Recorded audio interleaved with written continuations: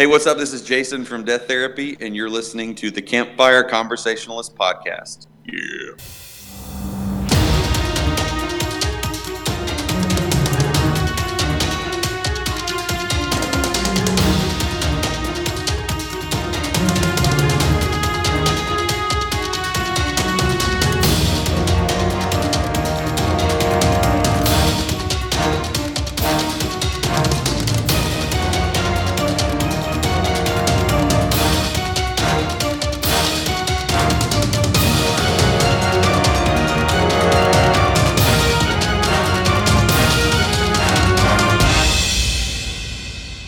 Welcome back to another episode of the Campfire Conversationalist Podcast. Today, we're going to be talking about something that's a little bit out of the norm for us, but it's something that's really been weighed on my heart in the last couple weeks, or even the last couple months, maybe even the last couple years. But really, in the last couple weeks, it's come up over and over and over. And I've had many discussions with, people around me, and they kind of feel the same way.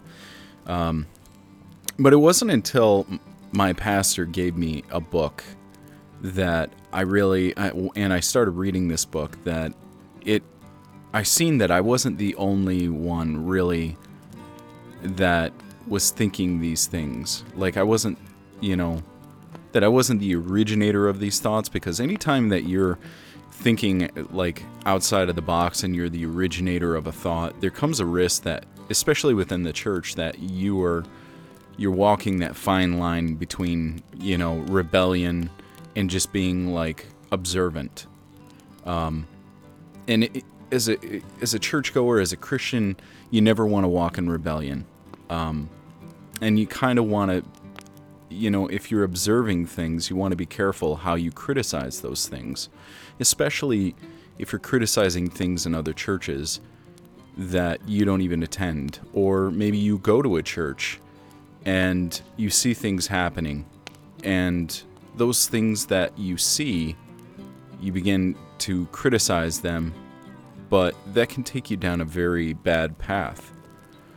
So what we're going to talk about tonight is the decline of the church in North America and how it is impacting on people, what could be causing the decline of the church in North America, and, how to spot symptoms of a decline in the church. Maybe your church, maybe you go to church, maybe you haven't gone to church, but maybe these are things, if you don't go to church, if you're not a Christian, you're an atheist, whatever, I get it, but maybe these things will help shed some light on, things that are going on in the church, that maybe you can see that, beyond the steeple, and see the people, or the mission, as it were, and how it's supposed to be, and not how maybe you were introduced to the church. So that's what we're going to talk about tonight. And Matt, why don't you give me your perspective on the church in itself? I mean, do you see a decline in the church at all? Well, it's kind of hard for me to give a really accurate opinion about that, because so just a little bit of a background on myself. I basically grew up in the church all my life. My parents were super heavily involved in church my whole life. Like the fact that I listened to Christian music was pretty much because of my parents. Basically, when I was about 9 years old, they took me to the Christian bookstore, and they were like, I don't know what made them do this, but they were like, we want to get you a Christian band or whatever, I don't know. And they were like, do you want to listen to One Bad Pig or White Cross. I missed that band so much. Do you remember One Bad Pig? Yes. I never got into them, but Oh my gosh. But like literally, One Bad Pig and White Cross were my introduction to anything that wasn't what my parents listened to. Those were mine too. So like, it was weird because like basically back in the day, when you go to a Christian bookstore, what would happen was, in order, like, they would have tapes available for you to listen to in a tape player, so you can decide if you like that album or not. And like for whatever reason, I ended up picking out One Bad Pig, and then my mom and dad were like White Cross because, the lead singer Scott Wenzel, when I was probably about 3 or 4, he attended the same church that we did, and my parents knew him personally. So, and they knew, they knew he was in White Cross. So, they were kind of like, well, which tape do you want? And I was like, well, White Cross, because, we know Scott. That was kind of my line of thinking as a 9-year-old. And so, like, my whole life has just been, like, in church, people, everything, in church. And then, as an adult, I still was in church and involved for a while. And then the last church I went to, I mean, there was kind of a lot of pretty dramatic things that had happened. Mm-hmm. Like, the pastor died, like, in an airport in, like, Denmark. And, like, I don't want to say some of the other things that happened, but there was a lot of other very dramatic things, and I was like, I need a break. It's like this is just too much drama. You know what I mean? Yeah. So I kind of stepped back and took a break for a really long time. Not that I wasn't a Christian or saved or born again. I just didn't attend church really anywhere. From time to time, we would go to Pastor Tommy's church in Northville when he was out there. But even that, we weren't really that involved, not like we were at the other church. And then after we moved out of Michigan, we just didn't go anywhere for a long time. And then about 1.5 years ago, we started attending the church we are at now. And, it's a pretty decent sized church. It's not big, but it's not small. I mean, they've got 2 services. It's hard to say. It's a lot of people my age. There's not a lot of youth that go there. Like, a lot of the adults that go there are just having kids. You know what I mean? So there's not a lot of teenagers that go because it's just not that demographic. A lot of the parents are younger. You know what I mean? Mm-hmm. So that's probably really the extent of, like, church that we've gone to in the last 1.5 years or 2 is just where we've been. And it's like, it seems like it's steadily growing, and they're like, they have a couple of other churches that they've started in the area, and their goal is to start, I don't know, they want to start like a bunch of churches in the next 10 years, or maybe 9. Maybe it's 9 now, I don't know. But yeah, so I guess from my perspective, I'm kind of, I don't want to say new, but I don't know.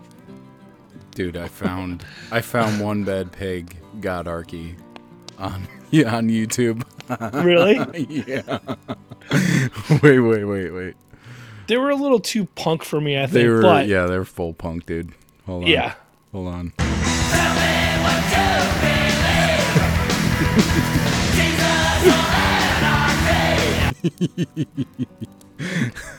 You could hear that, right? And keep in mind, when I sought out these 2 bands, this would have been about 1988.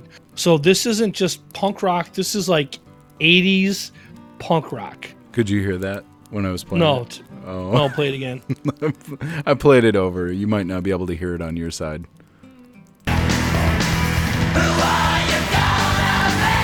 Godarchy? Is that what you said it was called? Yeah. Anyways, I was so wow, that just brought up a ton of memories. Yeah. I have a little bit more diverse church background than Matt does. I grew up in I had was a troubled teen, and I don't want to go too far back, but I was a troubled teen. I got into a lot of trouble, and church was a way that I could, I think my mom and my parents kind of thought that it was a way that would kind of balance me out. Because really, I think a part of me just wanted to connect with someone, and church did that for me. I remember going, and I remember being at the church, and I was skateboarding at the time, and somebody seen me skateboarding, and they were having some kind of meeting. My mom was there for her own meeting, and one of the leaders seen me skateboarding outside and asked me to come in, and they had a drama team, and they asked me to come into the drama team and for a tryout. And I was like, for what? Like, I don't want to be on a stupid drama team. But I don't know why, but something in me pulled me inside, even though I was hesitant. And all these other people, they had been preparing for this drama team, and here I am just like thrown into it and had no idea what I was doing.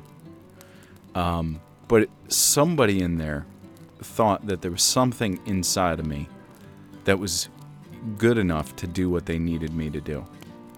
And I connected right away with a lot of the leaders, and I ended up, staying on for years and years after. I became close with the pastor, and years later, now this is where I guess the diversity part comes in, is years later, the pastor ended up making a mistake, and it was a costly mistake. And I'm not going to get into what it was, but let's just say that it devastated the church, and it ripped them in two. I wasn't actually there when it ripped the church in half. Otherwise, I might have been affected in a different way. I had just left, and I was away from that church for a little bit. And that's when I seen everything go down on the news, and it was bad. But I remember that being in the back of my mind, like, this is a place that I called home for quite a few years. I knew everyone. And now, in a moment's notice, it was just ripped away. Well, let's also put knew everyone into perspective. What did you say to me before? There was at least 3,000 people that went to that church, if not more. Yeah, there was. And likewise for myself, the church that I had attended last before the one I'm at now, on let's say a Thanksgiving Day or Thanksgiving Day weekend, there would be probably 5,000 to 7,000 people that would attend my church. A normal service would be maybe 2,500 to 3,000. Yeah. So John and I, and these are different churches. So John and I both came from pretty big churches. So these are really big churches, Yeah. Now, when the pastor made a mistake, he was actually the youth pastor, and he made a mistake, ripped the church in half. The church literally has struggled to this day to see numbers come back. I think there are two parts to this, and I'm not trying to throw anybody under the bus or throw mud in anybody's face. What I am getting at is that this is one aspect of a church decline. Okay, this will probably be the first one, and I'm gonna try to get into more over this, this hour. That this is one thing that if this has happened to you, and you've seen or been through this, to where your pastor made a mistake, and maybe it was a costly mistake, maybe it was like straight up sin, and it rips the church apart, just know that this is just the work of a human, and people make mistakes. They're fallible, and everybody makes mistakes in this world. Now, your pastors are going to be more accountable for those mistakes, because all eyes are on them, all the trust is on them. If they're in a leadership position, all the weight of the world falls on the leader. And if they make a mistake, nobody's going to look the other way. Everyone looks at them and they blame them. And likewise, they should. They should be held to a higher standard. So I just wanted to pull that out. Now, later, I was under different churches, and I seen different churches get divided for lots of different reasons. I seen one where, the pastor and his wife, they had a divorce, and then out of that divorce, mud started flying from, both sides of the aisle, and before you Real knew it, mature. yeah. But I mean, that's Dude, basically I can't even imagine. that's basically how it was, and none of it was true. It was just flinging mud here and there, and it literally drove the pastor out. And it was devastating to see this, Instead of instead of the church stepping up and being there for both parties and trying to unify them again, the mud just started flying.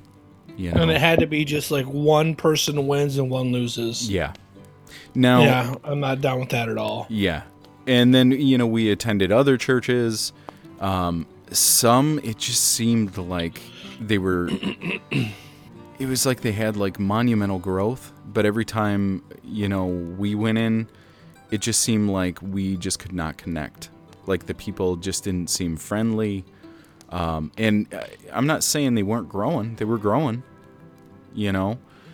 but it just seemed like a place that we couldn't connect with. Like, no matter how hard we tried. We even went to, they were doing like community outreaches and stuff like that. And it was like banging our head against the wall to try to get to know people. Yeah, I definitely understand that. We talked about, like, is this like a clique issue, to where like you got to be on the in, or you got to make, is it social status? Do you got to make a certain amount of money? Do you have to donate or so? And I don't think it was a money issue. I don't think it was a social class. Maybe it was. I don't know. But I would like to believe that it wasn't. There's always those elements of tribalism. No matter how hard people try, it's almost like in people's nature to have that. But it's like when you're in a church, you kind of have to try to get past that to a point. But at the same time, I can understand trying to protect other people in the church from wolves. Yeah. And you want to kind of be a little bit protective. Yeah. So I kind of understand it a little. Well, I get that too. I've also been in meetings at different churches where, like, the moment you come in, you're on the hot seat, and they're grilling you for information about where you were, what your past is, and they literally, it's like a CIA interview, I mean, the only thing missing is like, brain probes and a heart monitor, on your forefinger, and then a spotlight in your face. That's the only thing missing, because other than that, they're like leaning across the table and grilling you. And how is that profitable? I mean, I understand, you want to protect the sheep and all, but if someone is coming in fresh, is this the kind of, like, is this the message that Jesus portrayed? Yeah, I agree. I think that if you really trust God to take care of the flock, so to speak, then those methods are irrelevant and unnecessary. Well, and are they, not just not necessary, but how are they profitable on any spectrum? How does this help further the kingdom of God? I think sometimes people get into power that are power hungry, and I'm not one of those people, so I can't understand that mindset. And I think that's the kind of things that people that are power hungry do. Well, and that brings up another interesting aspect of it is, are these pastors seeing these churches as their churches? Right? Well, yeah, they probably, one way or another, yeah. Are they ever? Were they ever their church? Even if they got out, if they built it from every school, every cinder block they put down, put the mortar on, paid off the mortgage, brought in all the people, fed all the people, is it their church? That's a good point. And by the way, my grandfather, that's exactly what he did. Yeah. He would physically build the buildings, the churches, and then pastor them. And actually, Troy Assembly, you've been there before. We've been there together before. Yeah. My grandfather physically built that building, and then oh man, there's another one.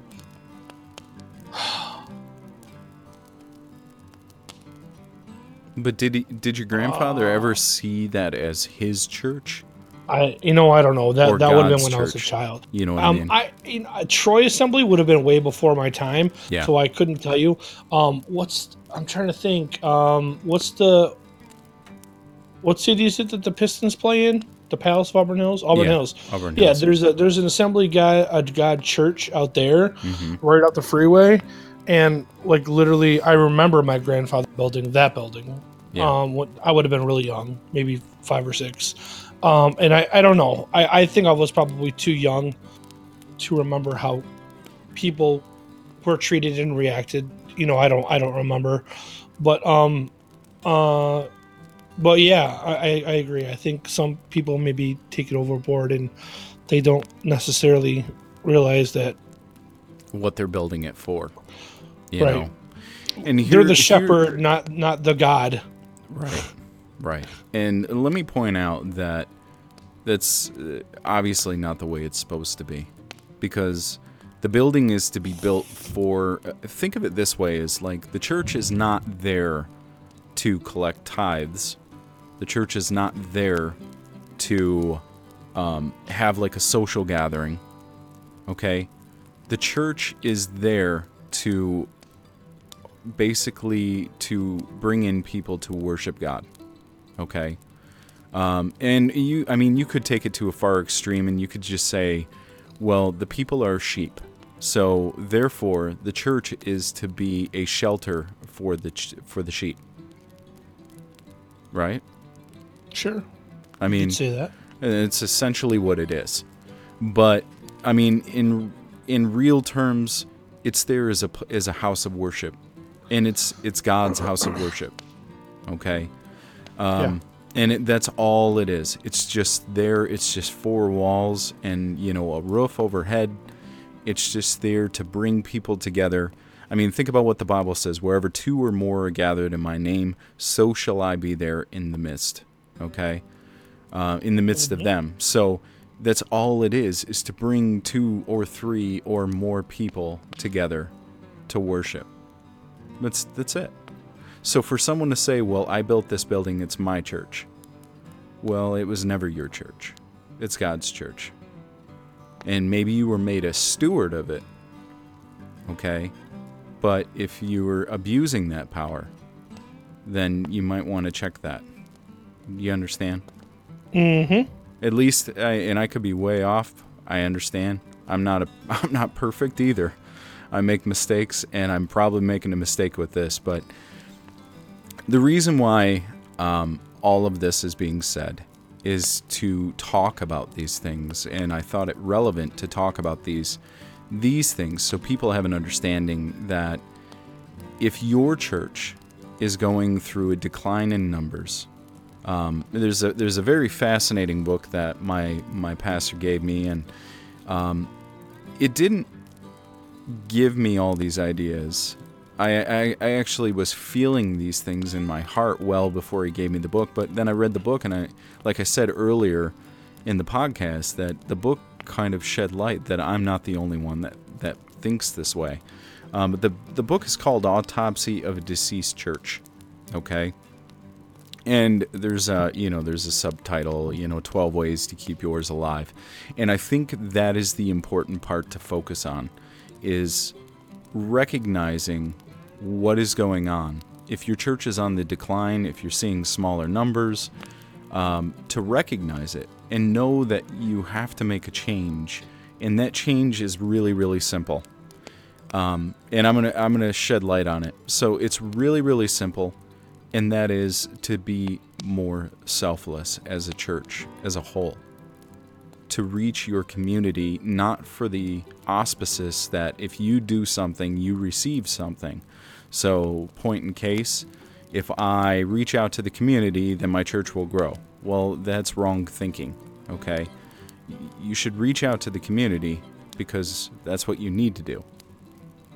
That's what God wants you to do. Right? Mm-hmm. So, reaching out to the community is just what you're supposed to do, okay?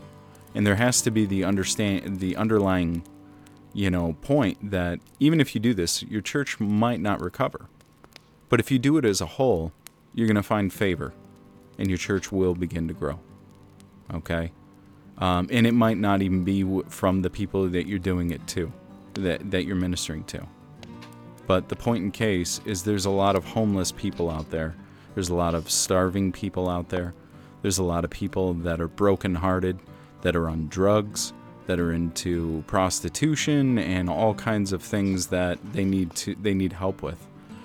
And they might not have a way out. There's a lot of single moms that are trying to, raise kids on their own, and just trying to make ends meet is a miracle. And the church can by far step in and help out with these. Okay? So, anyways, I guess we can go back to reasons of decline, and then we can kind of narrowly make it through that. So the first one that I mentioned earlier that we talked about in brief, but was, pastors messing up. And you have remember the cases back in the 80s, and they still happen through to this day. They're just not as widely brought out unless they're like a high value target. Okay. If Joel Osteen went on and screwed up, then it would be blasted all over the news. But your local church, if your pastor messes up, the only ones that are going to know are the flock of that church. But it does happen. In church splits, you have pastors getting divorced, you have pastors breaking up with, their belief systems and walking away. So there's a lot of it that can come just from the head. But then there's other reasons, such as, the church putting up walls. In other words, like walls of fortification that they don't want to change things. They don't want to allow things in that would change the system that they have. Okay? Now, those walls also create like a barrier to keep the people on the outside out. And for sometimes, that is precisely how the people in the church would like things to be. They want to keep things the same on the inside, and they don't really want new people coming in. Matt, have you seen anything like this? Not recently, but in the past, yes. Where were you? What church? I don't want to say the names of any churches. Well, no. I know that. I know that. It would be irrelevant at this point, anyways, because nobody even goes there that's the same, anyways. No, and I didn't want you to give names. I just meant like, is it a place? Some of the big ones. Is it a place that I was going to say? Is it a place that I went to, or was it a place probably. when you were in Washington? Yeah. Okay. No, I don't know. The one. No, I don't think so necessarily in Washington, but one that you've been to. Okay. What is another reason? Oh, we already talked about the shepherd and the wolf syndrome. Fending off wolves that might not even be wolves. Can you think of any more reasons? Any more reasons for what? For decline. Financial. How about financial? Holding on to the money, not wanting to invest in areas that needed to be invested in. Or being just bad stewards of the money that you're given. Or maybe you go, that could fall in with being a bad steward, but being over your head in debt. You know what I mean? Maybe. It seems like anytime I've ever seen people leave a church, it's usually over trauma. You think so? Yeah, it's It usually could be, it could be too, though, that people, they might be dedicated to go to a certain church, and their kids might even be, but their grandkids might not be. So a church that's been around for like 40 years, their Yeah, and grandkids see- go away to college and then never come back. maybe. I've never been in a situation like that, so I don't know. Mm-hmm. Yeah, I don't. I've never ever been in a situation like that. I don't know. I know this is kind of a change in venue for our podcast, but I really do think it's relevant. Especially because I've been to so many churches, and it literally breaks my heart to see some of them where they're just dwindling on these small numbers that have been there for maybe years, and there's never any growth. There's not even a person growth, and you have to question, like, you look down the street and there might be a church where they're actually starting to gain numbers, but then this church here is dwindling in numbers. Part of me just wants to shake things up and be like, come on, there's millions of people, millions and millions, hundreds of millions of people out there, that need to, they need help. I mean, just plain and simple, they just need some help, I don't know, Matt, what do you think? Let me see. Let me gather my thoughts on this.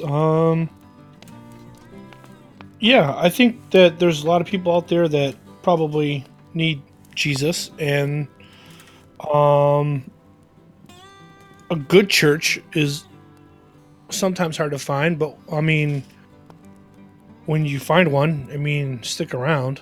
Right. And I've seen a lot of, one thing I have seen a lot in my lifetime is I don't want to call it fake growth, but it's not real growth. You know what I mean? Right. Like, people that are already Christians and saved going from one church to another, and they're like, "Yay, our church is getting bigger." Yeah. But well, in the one that's thing, like a movie theater being every theater being half full, and then half the people in one theater are like, "This movie sucks," and they just go to another theater. They go to the theater down the hall to watch a movie that doesn't suck, and you're like, "Oh, that movie sold out." Well, not really. Yeah. You know what I mean? Yeah. That's kind of what it is. Well, and I'm always questioning, like, on one aspect, I think churches need to grow. I think they need to. I think they need to grow as, like, the newer generations are growing. I think they need to be pliable and adaptable to those newer generations, without giving away themselves and what their core, like, belief system is. So, point in case, I'm always a little leery when I walk into churches and they have that kind of overwhelming, seeker-friendly, kind of mojo going on. Which, some of it, yeah, I think is relevant, because, so what is making the seeker-friendly part? Is it the flashy blue lights behind the people as they like play their guitars and jump around, or is it the songs that they sing, or maybe the style that they're playing it in, or is it the fact that they have everyone shake hands 50 times? What is it that makes it seeker friendly? Is it the message? That's not a question I can ever really answer, because I've never understood the quote unquote seeker friendly churches. I've been to a few of them. Yeah. And to me they seem, all about theater, and it's not very personable. Yeah. Well, that's my take. That's my take. Well, I mean, and- I've been to quite a few of them Yeah. in the past, and it's like the message is usually good, even sometimes. yeah. But then it's like everything's theater and performance and lights and this and that, and then I've never met one person that I know still to this day from any of those churches. Like I've Well, never shook hands with any of them, Yeah. or you know what I mean. It's just not personable. Yeah. It's just like, oh, I went to church today. That's how I feel about it, but that's my opinion. No. And I personally agree.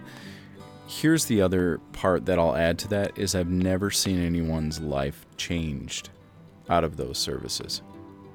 They go, they hear it, and then they leave. But it's usually like, and I'm not saying universally, so don't take my words out of proportion. Right. But I'm saying I've never seen anyone go in a drug addict and then their life a year from that point changed completely and them being off drugs and you know what I mean? I have never seen it. I agree. It's usually like the message is usually like some half-baked, lukewarm, kind of message about how you're cared about. And I will add this, that I do believe that there's a time and a place for milk to be fed to, newborns that are coming into the church. But time after time, I've gone to these churches and I'm still getting milk. Mm-hmm. No meat, just milk. No meat. Or no grain I or went whatever. to this one church, okay? This is hilarious. I went to this church. And we went there and some friends had referred us to go there. And we went and we're being open-minded. We're trying to be objective and we're looking for a new church anyway. So we're like, well, let's start here. Everyone's super friendly and they're hugging us. And we're like, okay, this is kind of cool, I guess. And we go and this pastor comes up and first the music, of course. There was, universal 3 songs because that's the most that we can do in a service. 3 songs that lasted about 10, maybe 15 minutes, followed by 25, 30 minutes of, announcements, video announcements and flashy lights and, so the announcements are easily twice as long as the music, Wow, that's funny. And I'm like, okay, And true, whatever. and very true. Yeah, I'm like, whatever. I get it. Let's be something different, They've got like a professional voiceover guy doing the voiceovers. Yeah, he's like, and next Wednesday. In a world where everyone is saved. Yeah.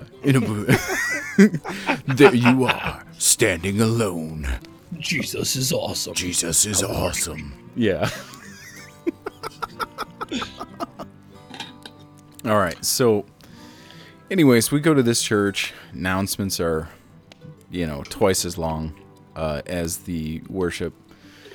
And then some guy comes up. He doesn't really announce himself. He just comes up, and he's just got like one little piece of paper. Okay. And me and Liz were just sitting there and we're like, okay, who's this guy? Maybe he's like the after announcements, And he comes up and he's like, okay, so I want to tell this story. He's like, once upon a time, there was a nest of baby eagles.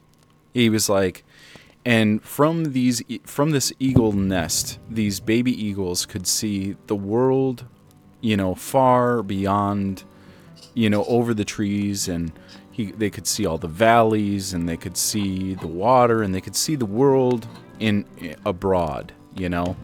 He's like, and then one day, one of the baby chicks falls out of the nest, and he lands on the ground and kind of stumbles about. He's like, and he doesn't really know where he is. He just knows that he's not in his nest. But then he sees another bird. He's like, and this bird is big and beautiful. He's like, but it kind of has an ugly face. and this bird is a turkey. He's like, And so this dude Wait, just wait. out of nowhere just comes up and starts telling you the yeah, story. just out of nowhere. Okay, like doesn't have any announcement, nothing. Is social Okay. etiquette and tip number 1. Yeah, I'm like giving you verbatim. Don't start telling somebody a random story like this without any context. It's weird. I'm giving you like verbatim how this happened. So he's like, and this little baby bird, this baby eagle sees this turkey, and he kind of has an ugly face, and nobody really likes this other turkey, and the turkey kind of flaunts his feathers around, and he's kind of mean, and so this eagle walks around following this turkey, and the eagle starts to believe that he's a turkey, and so the years pass, and this eagle still believes he's a turkey. He's like, and the moral of this story is that you should fly amongst the eagles and not be on the ground with the turkeys. He's like, What? But what if the eagle Wait. identified as tofurkey? wait. So then he's like, this is the moral of the story. He's like, all right, now we're going to bow our heads and pray. Okay. No, so he does. And me and Liz are thinking like, okay, this is like the pre-sermon. Okay, like, you know how some pastors will do like a little snip, like kind of joke or something, or a little story before they get into the sermon part? Mm-hmm. No, he has everyone bow their heads. They all pray. And then he has everyone stand up, and he's like, all right, shake three hands. Me and Liz are doing it. And we're like, okay, this is probably just customary for what they do here. And he's like, all right, you're dismissed. And he walks off the stage, and everyone starts walking out. What the heck?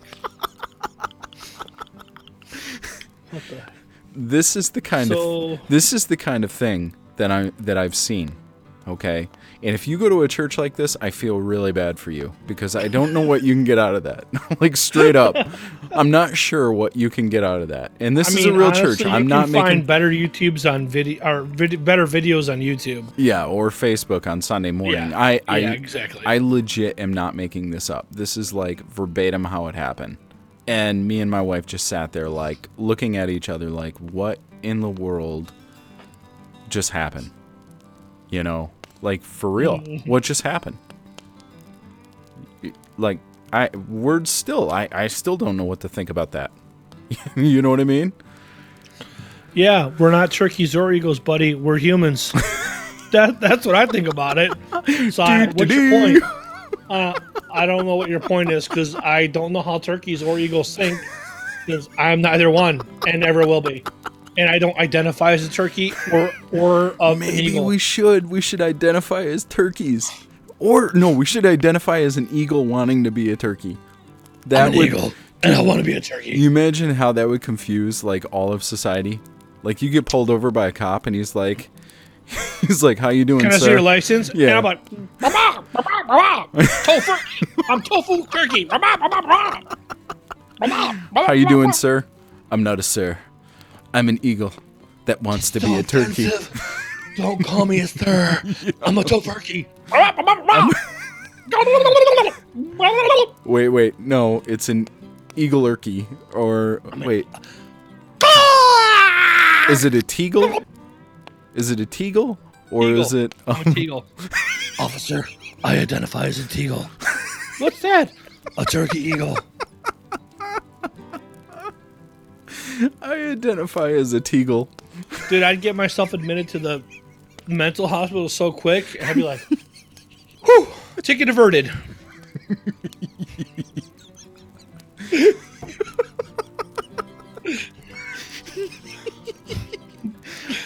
Yeah, I identify as a teagle. I'm a teagle. What do you want? I shouldn't be talking to you right now. You're a human. You're not supposed to know that I can talk. How do you know what I'm saying? Are you reading my mind?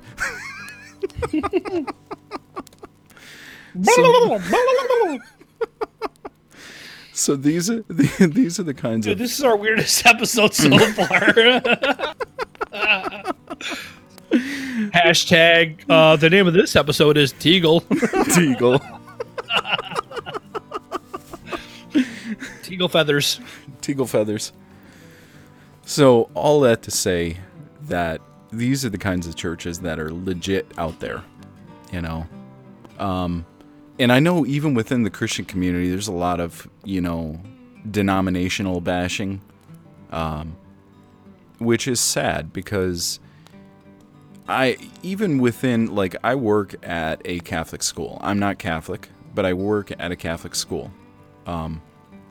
And some of the people there, I'm not saying all, that would be obviously stupid, but some of the people there love God with all their heart. And it doesn't matter what their, you know, what their denomination is. I don't believe, I mean, according to Scripture, if you believe in your heart and you confess with your mouth, then you're saved, you know. And the little things here and there, I mean, what really, I guess you could argue, what does it take to be saved? What does it take to be a Christian, right? In all reality, some of these Catholic, you know, some of our Catholic brothers and sisters, they love God and they love serving other people as well, to the point to where they'll rip the sweater off their back and give it to someone else. And then there's obviously some that they just go in, put their money in the collection plate, and that's as far as it ever goes. So that's why I said, you know, obviously it's not universal, but the churches, when you have a church that's its message about Teagles, you're gonna see, I don't care if you're seeing growth or not, that is a social club, you know. There's nothing you're getting out of that message. And if you are, then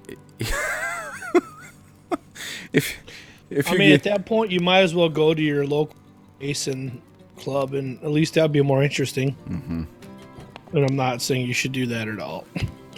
Well, and I think over the years, the church has kind of shot itself in the foot many, many times, too, by making huge mistakes. Like, you know, like we talked about the pastor earlier, or like, you know, back in the 70s with the Swaggart and, you know, Jim Jones, and I mean, the list goes on and on and on. You have these like mega churches where pastors would fall and do something crazy. In the case of Jim Jones, I mean, that guy was legit crazy. But, you know, you have all these other pastors that make mistakes, or maybe they're just like way off on their doctrine, and they're like seriously doing the church damage. You know what I mean? But let me see. Is there anything that I missed? I'm thinking. I had a You're thought. thinking about Teagles still, aren't you? Yeah, no, I am. I got caught up on that. So no, I was trying to think of a way I could put Marilyn Manson into this, and I just couldn't think of a way I could add Marilyn Manson into this. Sorry, Marilyn. Well, you know, that is a part that we did not discuss. Is What's that? The war that is being waged on the church from the outside liberal media. And not just the liberal media, but liberal sources, such as music, that are drawing our youth away. How about universities? How about universities? Actually, Marilyn Manson, and I'm not like a Marilyn Manson fan. To me, his music isn't really heavy enough for my style, but I certainly would think he's a great artist. There's some songs that he's done that I think are really good, but like, he is super extreme. Like, if he finds out a band that he likes, that he wants to tour with, is a Christian, he will nix that. Wow. And I can't remember what band it was. It was a band. I don't remember if it was like maybe Demon Hunter, or I don't know who it was. I can't remember. But there was a band, and then he found out they were Christian. He was like, "Oh, never mind." Really? Like, it's just so sad. Well, I mean, do you think there's a war being waged on the church? Man, yes, but I would not.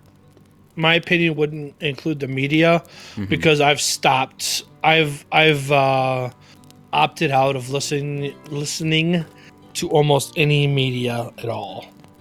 And likewise, I have. I used to be super into like all the news, and you know, it was like it was amazing to me, and Well, then it just when I stressed me say out, so I media, stopped. when I say media, I mean like Hollywood as well. Yeah, I don't. As well I mean, as other than as well as music or entertainment, any source of entertainment. yeah.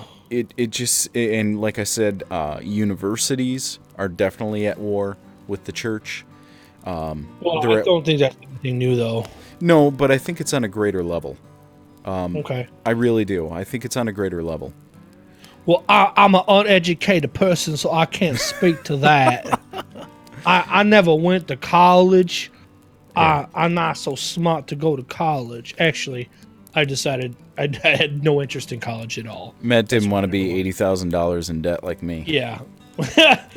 We had this conversation about 10, 15 years ago. Did we not? We did. We did. And I was just like, yeah, dude, I'm good. I don't regret going. No, I don't regret you going either. In fact, I think out of all the friends I've ever had that have gone to college, you've maybe the most proud because you had the biggest. You were the biggest underdog because you didn't graduate high school traditionally. I never graduated. No. Yeah, you got your GED, and then Yeah. you went on to be a very accomplished in higher academics. Yeah. So to me, I see that as a huge accomplishment for you, because most people that get a GED don't do anything with it. Yeah. Or they're whatever. They're So- slave labor. So a little bit about myself is I, being a troubled teen, I ended up dropping out of school. I ended up getting in some trouble. My parents put me in a Christian school, what was it, 4th grade, and in 5th grade, I led a revolt away from that school, which obviously the principals and teachers did not like. Me and another student, we ran away from the school with a bunch of backpacks. I don't know where we thought we were going, but we thought we were out of there. And about an hour and a half later, all the police departments were looking for us, and they finally caught us like somewhere a couple miles away. And then 6th grade, I ended up getting expelled from that same school. They finally had enough. The principal of a Christian school, keep in mind, told me that I was beyond redemption and could not be helped. Well, maybe for their education. Yeah. Yeah. You can't be brainwashed the way we need you to be brainwashed. My parents tried to homeschool me for the next year, and that did not work. And it was in about the next year and a half. Finally, they re-enrolled me in public school for 8th grade. And in 8th grade, I excelled. I had to take some tests to get in, and I scored above average for scoring, despite not being in school for a year and a half. I excelled increasingly in 8th grade, and then after 8th grade, my parents pulled me out of the public school system again, and I was not in school. It wasn't until it was like 11th or 12th grade maybe it was 10th grade, they put me back in. So it was like a couple years later, they put me back in. It was another private school. I didn't even pass that year. I just did not want to do work. And it was the stupidest system, man. There was only like 10 or 15 kids in this school, and you had to do these little packets, and you had to do like 15 of them, and they were really dumb. I hated it. And honestly, when it came to testing, because I had a test to go in there, I was like so bored with the bubble testing that I literally started doing like Superman shapes, like Superman S in the bubbles.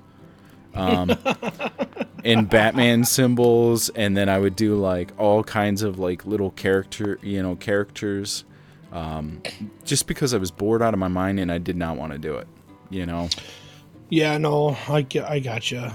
I never liked that kind of stuff either. Yeah, and after that, I did like a semester of night school later on, but so you can see there's Well, hold on, I feel like that's important because let's talk about your history teacher in night school. Wasn't it night school? Mr. Gimney. Gimney. I knew it was with the G. I couldn't remember how to say his name. Yeah, and but that's what led you to your higher academics, is it not? Him? A little bit. Because I never met the guy, but you talked to me quite a bit about him. Mr. Gibney was, I haven't talked to him in years and years and years. I mean, probably 20 years. But yeah, eighth grade was really a year in the public schools where when I started excelling increasingly. These professors, they could obviously see that I was troubled. And a lot of the teachers in the public school began to reach out to me in ways that no one had in the past. There was one other teacher prior to this in 5th grade that really reached out to me, but it'd been quite a few years where teachers had reached out to me and just cared about me as a student, and one that comes to mind is the reason why I went into history, which was my 8th grade history teacher, Mr. Evans. So Mr. Evans, if you ever hear this, you were the reason why I went into history. But then fast forward into when I went into night school, again, I had another wonderful teacher, Mr. Gibney. And Mr. Gibney poured a lot into my brother first, and then poured an immense amount into me. He was always short with me, but he was straight to the point, but he always had really good insight, And there were quite a few times where I would kind of call him out on a few things, and he wasn't really, he did not like me doing that, but afterwards he would smile and, and he would, I don't remember him saying touche, but he gave me that touche look, like that wink, like, yeah, you got it, like you nailed it, Right. And he always told me, because I challenged him back, that's what he wanted. He wanted an interactive class, and in my class that I was in, I was the only student to stand up and challenge him. Because he told me sometimes he would just say off-the-wall stuff that he didn't even believe, but he wanted to see if he could get a reaction out of the students. And I was the only one that was like, no, you're being retarded. That's stupid. Interesting. And because I would raise a fuss about that, and I would actually fight back, then that's why he kind of took more time with me than he did with anyone else. So yeah, Mr. Gibney and Mr. Evans are the two main reasons why I went into history. Not that I became any good at it, and I'm definitely not on their level, but, it is the reason why I developed a passion for history. So then if you wanted to, you could fast forward, 15 years? No, not quite that long. About another 10 years when I came back from LA, from being in a band to... we need to talk about that sometime. Yeah, we can talk about that sometime. But you fast forward 10 years, and I didn't even have a GED. I was just getting, jobs here and there. And a mechanic came in one day and was like, hey, I'm going to college. And I was looking at him, and I gave him the "you're stupid" look. And he was like, no, I'm serious. I'm going to college. You should go. And I remember thinking, that's the dumbest thought I've ever had him, go through my mind ever. Why would I want to go to college? I don't even have a GED. I don't have a high school diploma or anything. But something burned inside of me that wanted to go and investigate. So I went up to the school. They made me take tests. On the spot, I'll never forget, I walked in and I was like, hey, my buddy said he's going to college. I wanted to see what I can do. So I went up and I took their tests, and I scored, again, I scored off the chart, and they were like, okay. And so, how did it work? They signed me up that day, put me through the system, and I had my student ID number that day. And then after that, I started taking classes and eventually got my GED, and then associates, and then bachelor's, and then went on to master's. But what's funny is the guy that pushed me to go to school, that same mechanic, he dropped out. Like, he never even went. He never went and took the testing. He never did any of it. He just dropped it and never went back. And Interesting. And had that guy, that mechanic, not done that, I would have probably never gone to the school. Was it any one of the mechanics that I knew? Did you know? I think I only knew one. The dude that fixed my car a few times. Oh, I bet Honda? For like a case of beer, remember? Yes, that was actually him. That was actually Was him. it? Yep. Yeah. Yeah, that dude was awesome, man. He came one time, I don't remember his name, but like my axle broke on my car and like he fixed it for a case of beer and like $20. Yeah. On his lunch break. Yeah. He like bam, bam, bam, bam, bam, bam, had it done. I was like, dang, that was quick. Yeah. Yeah. That was him. Yeah. Nice. And had he not like done what he did, I would have never gone. You know. Interesting. Yeah, isn't that just? It's just a weird little way that the world works. You know. So yeah, we. Where were we going? Well, I guess we were talking about how higher education universities are kind of I don't know the terminology I want to use. Like on the Yeah, attack. That's a good way to put it. Yeah, and they really are. I noticed in my first couple years that it wasn't as prevalent in school, but then as I began to move up to even different schools, that in different higher levels, that the attacks were much more fierce and much more just harsher. You know. So you think the deeper you get into the education, the more you either aggressive believe yes they are? Oh yes. Yeah, okay. So my first 2 years they encouraged free thought, all except for one professor, and he was honestly, in my opinion, like mentally challenged. But for the most part, the professors in my first 2 years encouraged free thought. Okay.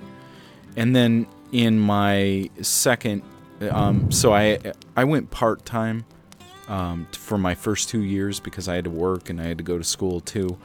But in my first 2 years going part-time at, one school, okay, encouraged free thought. But then as I began to move up through the grades and higher grades, these professors that were teaching these higher level grades began to scrutinize God and church even more and more and more, okay? Then I transfer. So they do it almost subtly, so it seems unnoticeable. Yes. In a way. Yeah. And So then you I almost have to be like keen to what's going on Yep. to get it. Yep. Okay. All of a sudden it becomes a suggestion, or it goes from free thought to a suggestion that maybe, you and going to church is not a great thing, to it's not a great thing. To being like from U of M to Wayne State, my final years in my undergrad, God just either not exist, and this is the irony, he either didn't exist and you were just being stupid for going to church, which is what professors would actually tell me, or that God simply was some made up contraption or made up idea brought about to weaken, the populace and all this and that. And then once you get into your master's, you were literally like stupid for believing anything other than what the teacher wants you to believe. Okay. Yeah. And I mean, that is they're like a including- god, are they not? Yeah, and that's including Sick. political. Okay. That's sick, man. That's mental illness.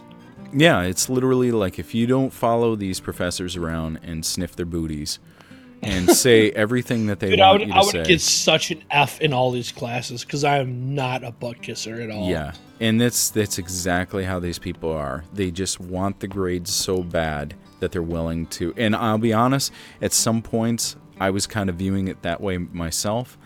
And then you kind of snap out of it and you're like, what am I doing? I'm literally selling myself to appease this professor.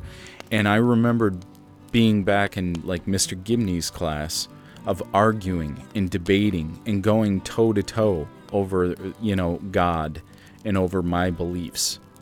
You know what I mean? And then this voice cries out to me every single time that I was put in a situation like that. And this is one of the reasons why I left my master's program, was because this voice kept crying out to me. It's something that a professor said to me at U of M, and he was kind of wrongfully quoting Voltaire, but he would say a quote by Voltaire, I might not agree with what you believe, but I'll fight to the death for your right to believe it. And I've heard that before. Yeah. And that quote comes out all the time in the back of my head, Do you think people that say that really mean it? No, they definitely do not.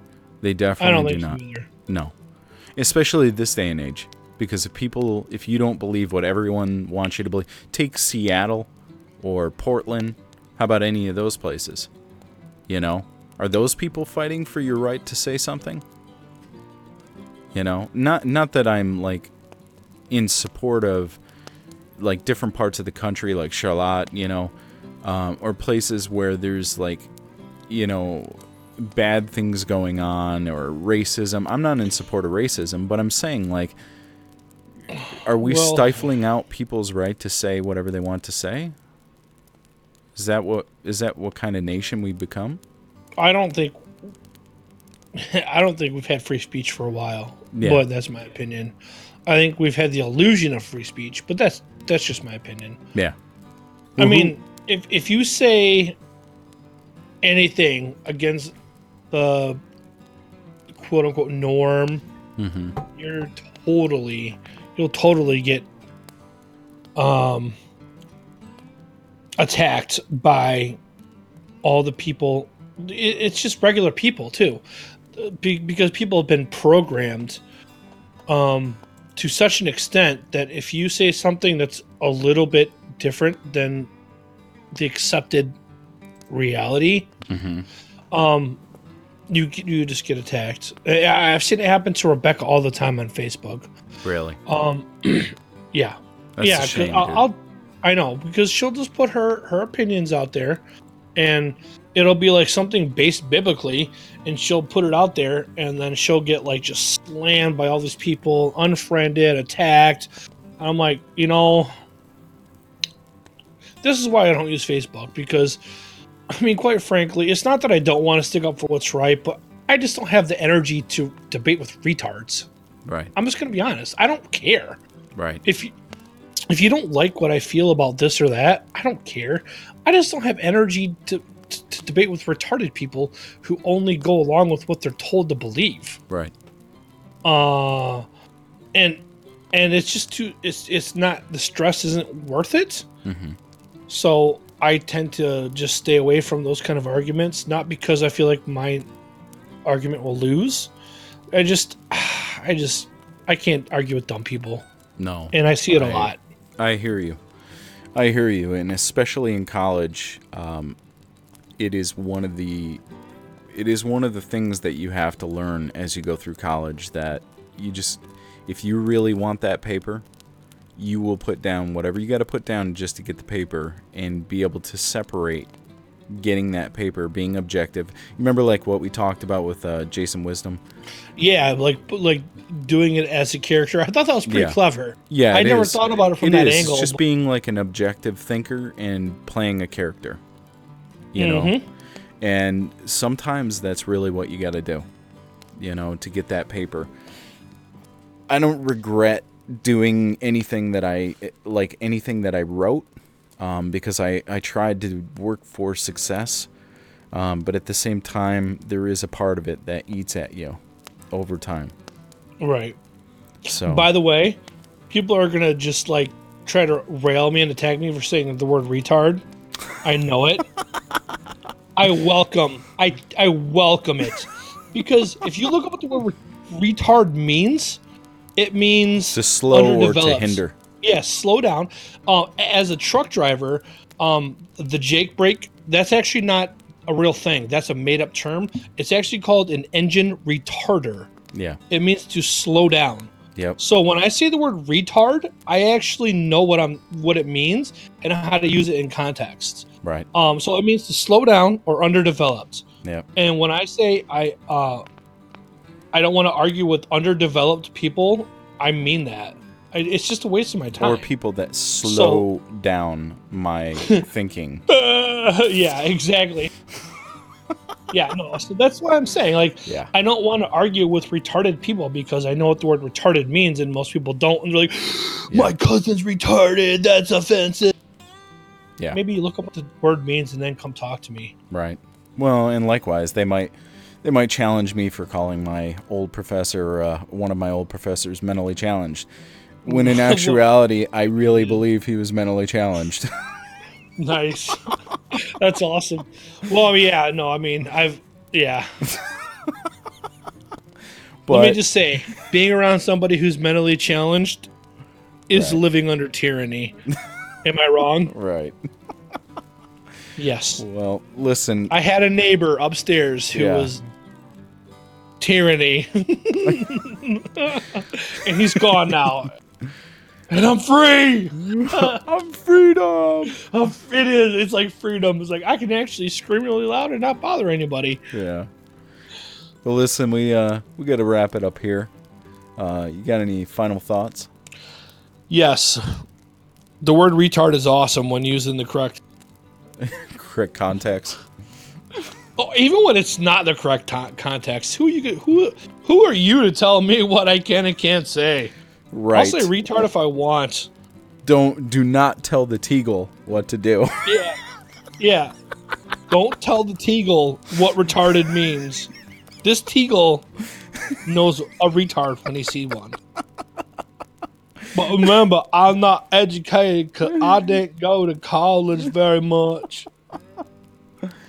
All right, let's. Dude, we should just do a full episode of us acting like this, just completely stupid and doing impressions in voice impressions, whatever.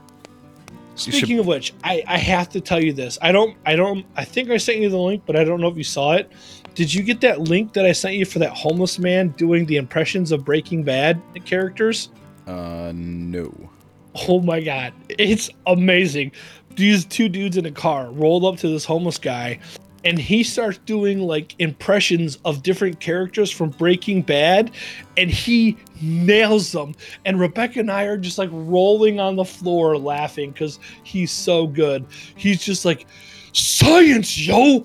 It makes it do that. Magnetism. And he starts doing like Jesse, and then he starts doing Mike. He's like, well, you know, I've thought this situation out, and I can't see one that turns out with Miller time. He does all of them so good. So I'll put that link in the description because I'm telling you what, whoever this homeless dude is, his impressions are amazing, and they just made me laugh, and they made me have a great day. Yeah. I want to share that with you. Well, put it. I want to see it myself. All right. Okay. Yeah, it's good. Yeah. Send me a link. It's good. He even does Walter Jr. He's like, have an A one day.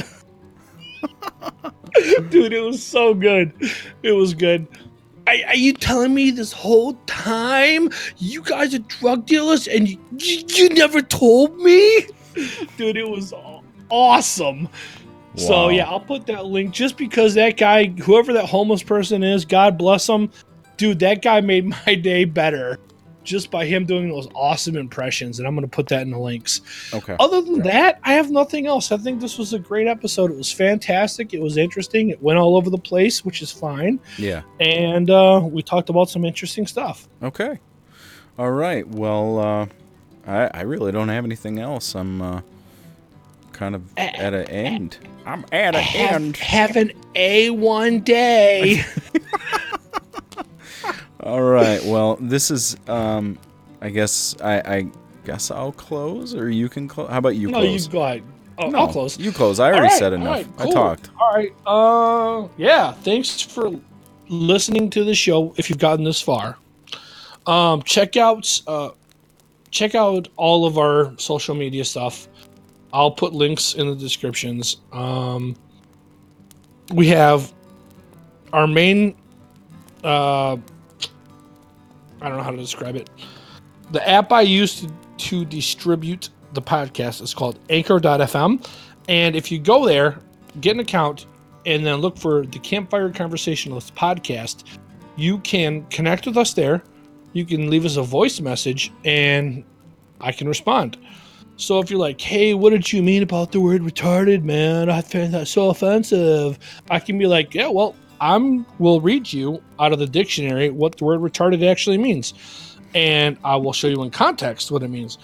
Or whatever. If you're just like, hey, man, your dreads that I can't see are so awesome. And I'll be like, thank you. Whatever. I don't know. Leave us a message on there. Also, we're on Facebook. You can follow me, 7Dread on Facebook. And the 7 is spelled uniquely. It's SEVIINN. Write that down and then look at it and you'll get it. It's interesting. 7Dread.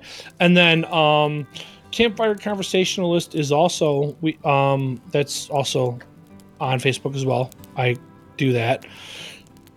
At DreadMatt. Actually, yeah, at DreadMatt on Twitter. And then I just changed my Instagram to official DreadMatt because I can't get DreadMatt on Instagram because somebody else already had it before me. So official DreadMatt. I'm more official than they are on Instagram. Other than that, just if you like the show, let everybody know. If you don't, keep it to yourself. That's it. Have a good one. Nice. We're out.